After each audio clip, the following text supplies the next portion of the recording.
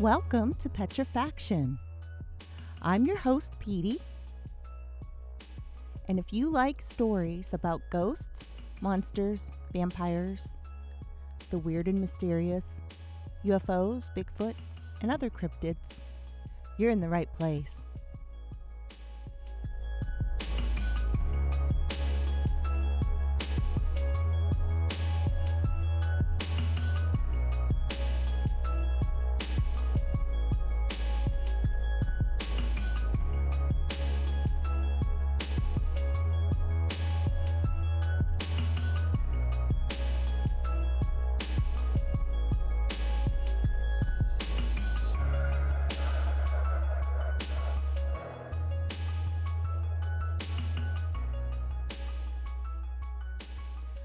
Sit back, relax, and enjoy the show.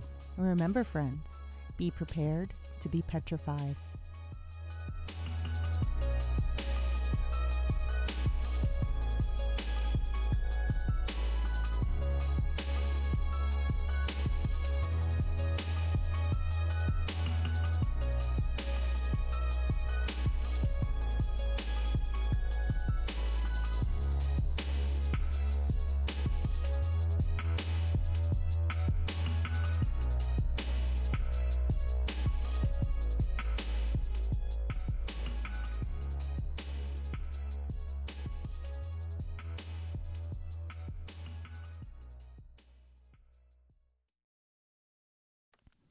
Hi, everybody.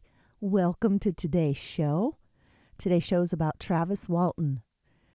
Now, for you who may not know who Travis Walton is, in 1975, at the age of 22, he was working for a lumber company in Arizona, in a national park there. And while they were coming home from the mountains that evening, leaving their jobs to come back in to go home, they spotted something that they thought was a fire in the sky. And later in 1993, a movie of that name was released. It wasn't a fire in the sky. They eventually saw that it was a craft emitting lights, and it was an actual craft with structure. Before the truck even got stopped, Travis jumps out the truck door and runs towards this object. The men in the truck, his fellow workers, there were 6 of them, tried to get him to come back in. But Travis had none of that. And this would change Travis's life forever. So, this is the Travis Walton story today. Hope you enjoy it. Sit back, relax, and be prepared to be petrified.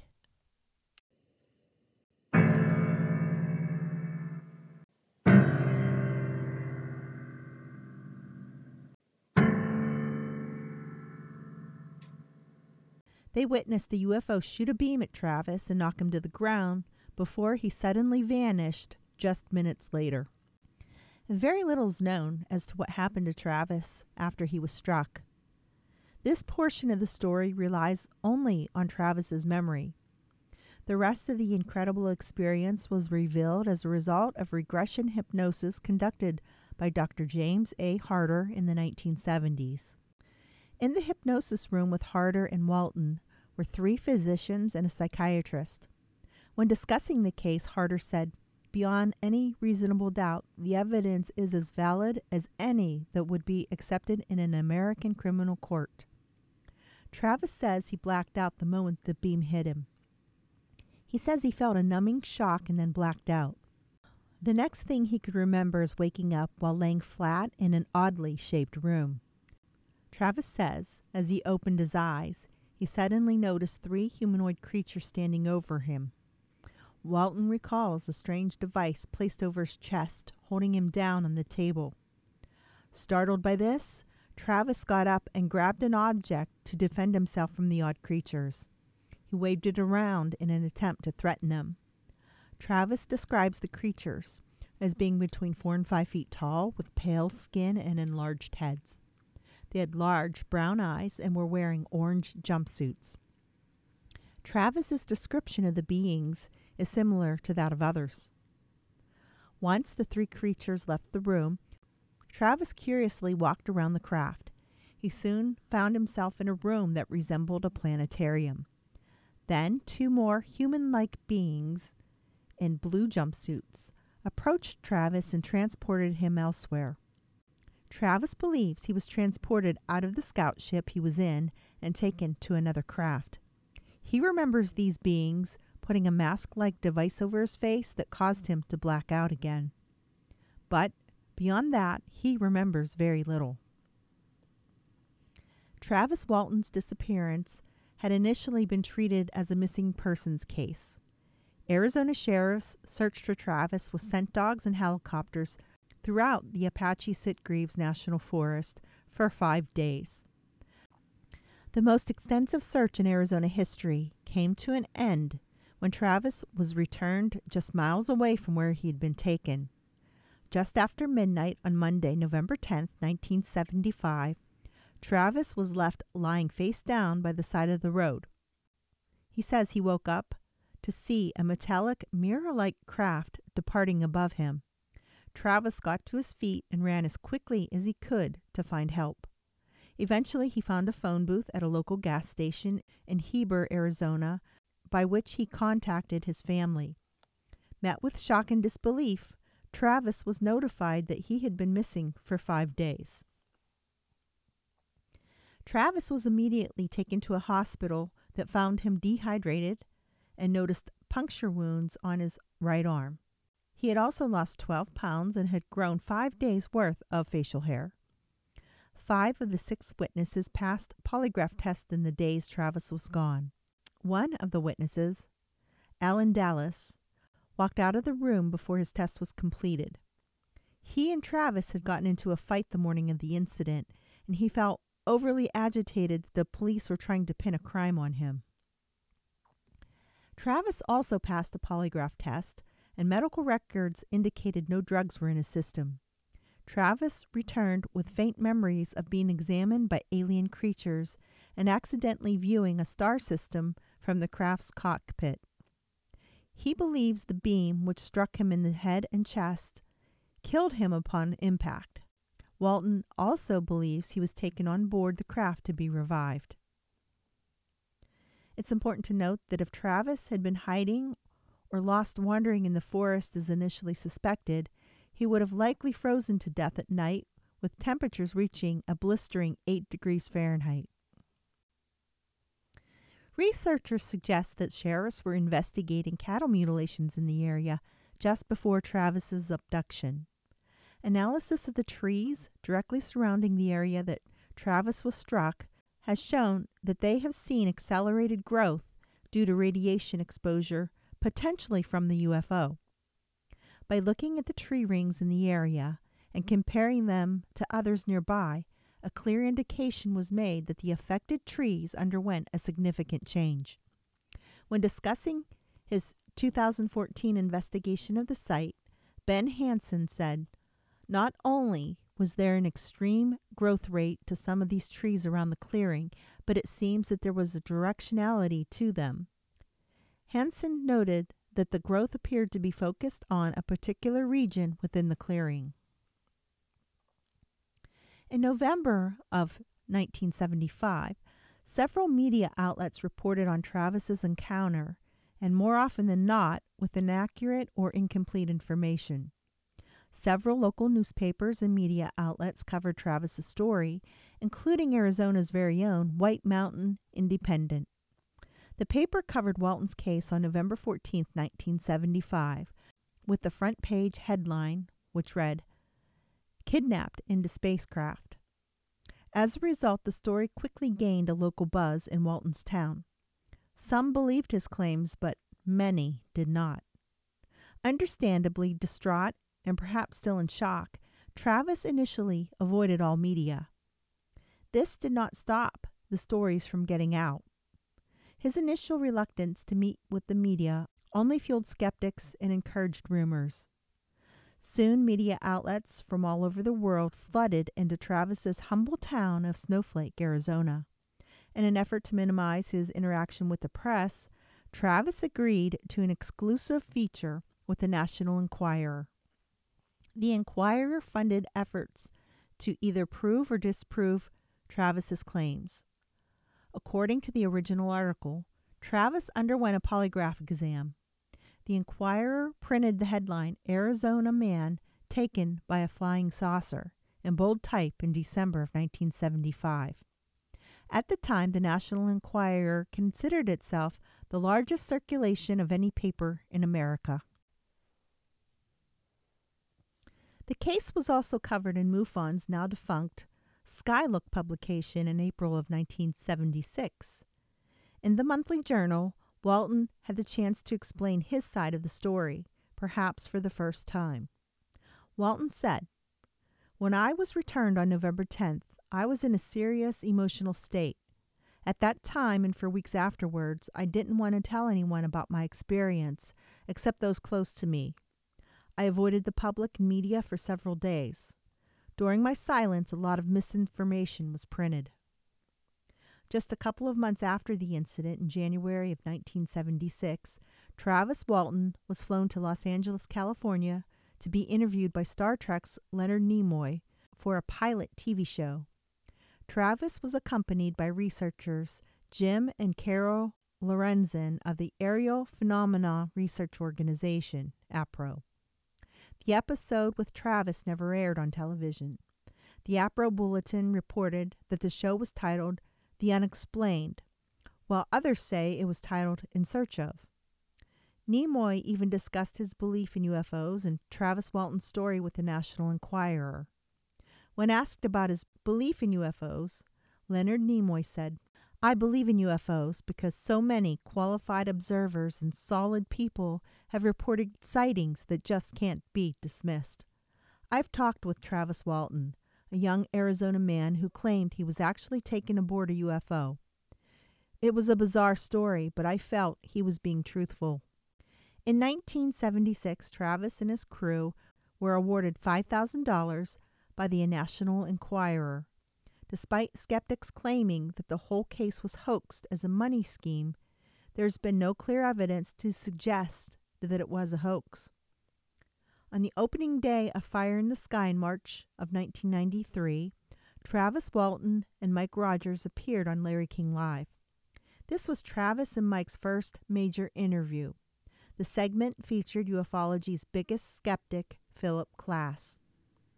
Approximately 45 years after his incident, Travis Walton appeared on episode number 1597 of The Joe Rogan Experience. In the 2-hour interview, Travis expressed the similarities to the craft he saw to that as described by Bob Lazar. As mentioned by Travis, Tester's 1994 Area S4 UFO model does bear a resemblance to the craft witnessed by himself and the crew. The abduction site was initially inadequately investigated by Bill Spaulding of Ground Saucer Watch. In 1976, Travis expressed that he had never met or spoken with Spaulding, nor had Spaulding spoken with any witnesses. The incident was investigated more seriously by the Aerial Phenomena Research Organization, APRO. According to Travis, APRO carried the real investigation as they conducted several medical, psychiatric, hypnotic, and polygraph exams. In the summer of 2014, Ben Hansen closely investigated the site again and found signs of significant tree growth in the area, presumably resulting from the UFO radiation, as noted before. Within months of the incident, Travis had already begun writing about his experience. A newspaper feature from February of 1976 reported that Walton had already started writing about his ordeal, possibly as a way to cope with what happened to him. The report also notes that he'd been working closely with an artist to illustrate the encounter. That unnamed artist was presumably Mike Rogers. In March of 1978, Berkeley Books published Travis's book, fittingly titled The Walton Experience. In his book, he detailed his encounter and gave insight into the experience of being taken aboard a UFO. According to Travis's crew boss, Mike Rogers, the Walton Experience sold 50,000 copies in less than a month. For decades, Travis Walton has been widely regarded as the most famous alien abductee in the world. His case is arguably second to only the startling claims of Betty and Barney Hill, who say they were taken and returned in 1961 by extraterrestrial beings from the Zeta Reticuli star system. However, Betty and Barney's case has never been backed by several first-hand witnesses, as Travis's has. Perhaps put best by a 1998 MUFON journal, when ufologists discuss the most credible abduction cases, 3 stand out: the Betty and Barney Hill case, the Charles Hickson and Calvin Parker Pascagoula case, and Travis Walton. Skeptics have tried to explain Travis's case away by saying that the whole experience was a drug-induced hallucination. However, it's unlikely for 7 men to hallucinate the same exact incident. Additionally, medical records show that Travis did not have any drugs in his system. Although the U.S. Air Force Project Blue Book was not in operation at the time of Travis's incident, Dr. J. Allen Hynek had this to say in 1976. Well, I think that he underwent, I understand, a Minnesota multiphasic personality inventory and passed it with high colors. It showed that he was not psychotic or did not or was not given to deception. Now, if that is so, I think that's a point in his favor. But what I've always felt about this case, I've divided it into 2 parts. One is the first part involving all 7. They took lie detector tests and passed them. It fits a pattern. See, if this were the only case on record, then I would have to say, well, I couldn't possibly believe it. But at the Center for UFO Studies, now we have some 24 similar abduction cases now currently being studied. Something's going on. Now, it's important to note that Dr. J. Allen Hynek is perhaps best remembered for being the chief investigator and scientific advisor on UFOs for the U.S. Air Force. Hynek is also credited with creating the Close Encounter Classification System. Travis Walton's story remains one of the most famous and best documented alien abduction cases of all time. A major feature film, which is now considered a cult classic, was released solely based on Travis's fantastic story. The film was released in 1993 by Paramount Pictures and is titled Fire in the Sky. According to Den of Geek, its description of what an alien craft might look like based on abductees' accounts is one of the most memorable of the 90s sci-fi cinema. Nonetheless, the film producers have admitted to taking creative liberties with Walton's story in an effort to make it more compelling for audiences, as if the occurrence of alien abduction was not enough for Hollywood. Consequently, the film is regarded as a generally inaccurate account of what actually happened in 1975. Fire in the Sky, based on Travis's experience, brought along greater acceptance of the abduction phenomenon. The film also instilled fear in the minds of many that they would succumb to the reality of being taken by inhabitants from another world. The overall experience has affected Travis in ways that perhaps very few may understand. According to his own website, travis-walton.com, Travis says, "If I had to do it over again, I wouldn't get out of the truck." The notion of whether his experience was exciting or terrifying is a matter of opinion. Travis, however, has often expressed a fearful recollection of the entire experience. Since 1975, Travis Walton's story has not changed. Naturally, his choice of words has differed slightly over the 4 decades he's been sharing his experience. Nonetheless, his story stands the test of time and continues to be compelling even for those who've heard it several times. Travis is well admired by so many and well respected by veteran researchers in the field of ufology. His story is incredibly remarkable, and only a few can relate. One such man who may be able to relate is Calvin Parker, the classic 1973 Pascagoula case. Calvin Parker and Travis Walton, two of the most famous alien abductees in the world, met at a UFO conference in 2019. Travis found comfort in writing about his encounters just weeks after it happened, while Calvin did his best to ignore it altogether for 45 years. Over the years, it seems as though Travis has found comfort in talking with other UFO abductees. In addition to Calvin Parker, Travis was friends with Betty Hill, of what is now known as the first reported alien abduction in America.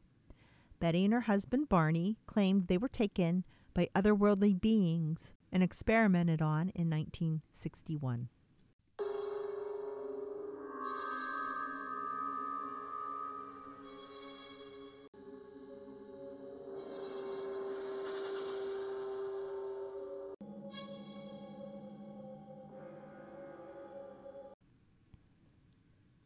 Along with Travis in the 1965 International Crew Cab truck was his logging crew.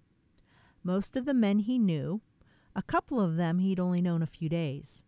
Driving the truck was the crew boss, Mike Rogers.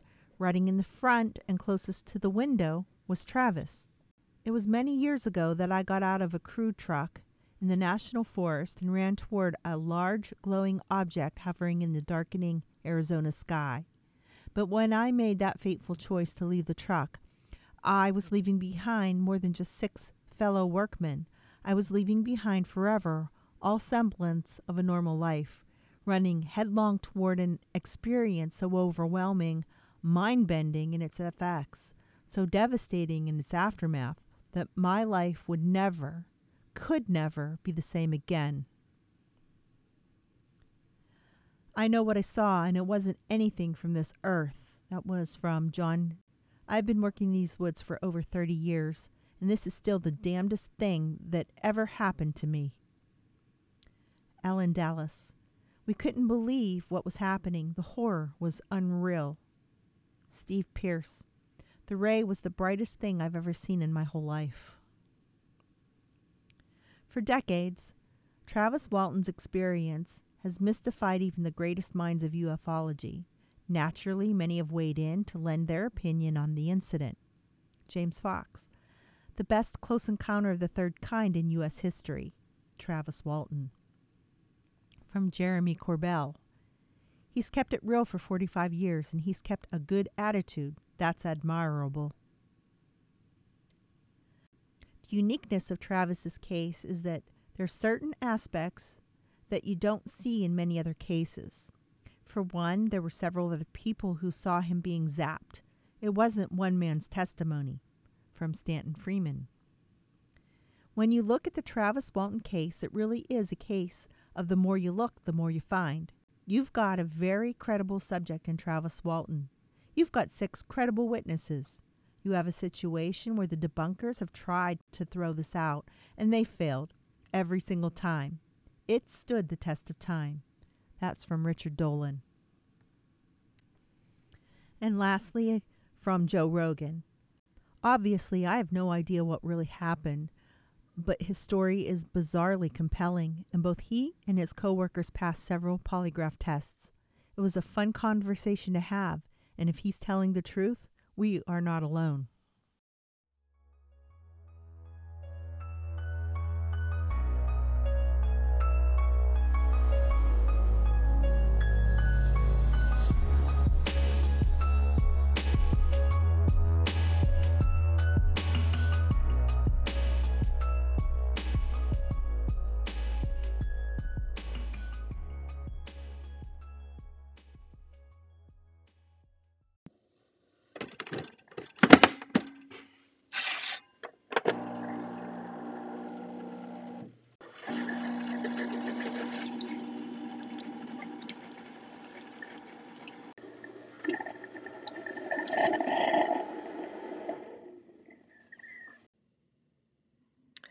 That's just my coffee pot. I know it's awfully loud, but it makes the best coffee. Check it out at legacybrewing.shop. That's where I get my great coffee, and you can too. And I know you guys are all waiting to hear the top of the list.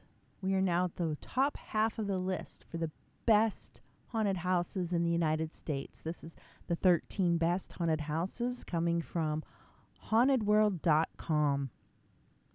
We left off at number 7, so we're going to go to number 6.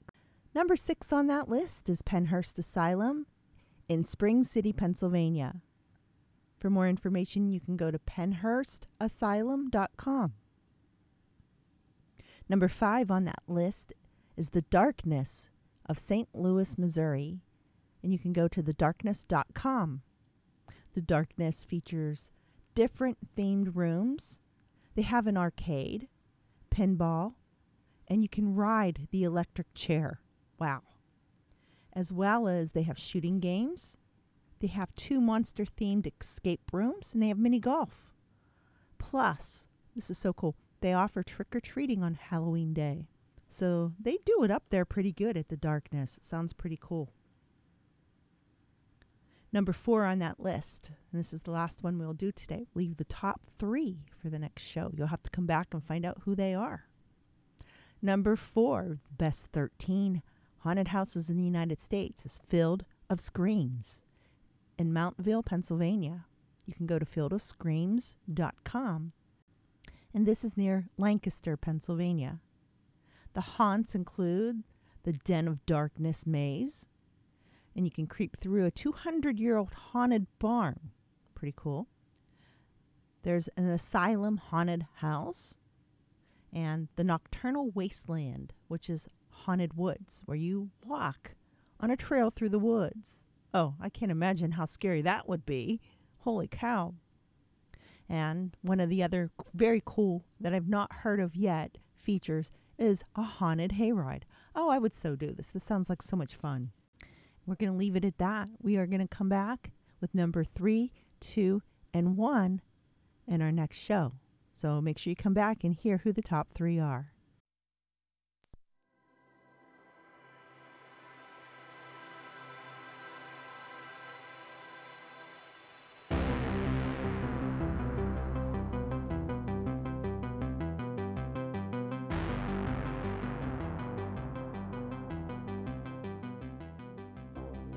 That's all for today's podcast.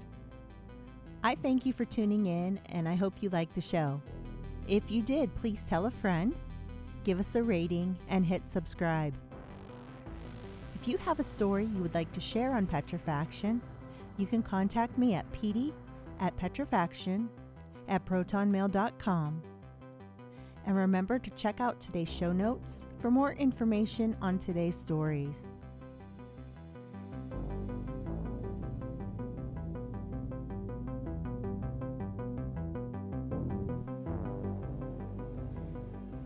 Please return next time to hear more stories. And friends, be prepared to be petrified.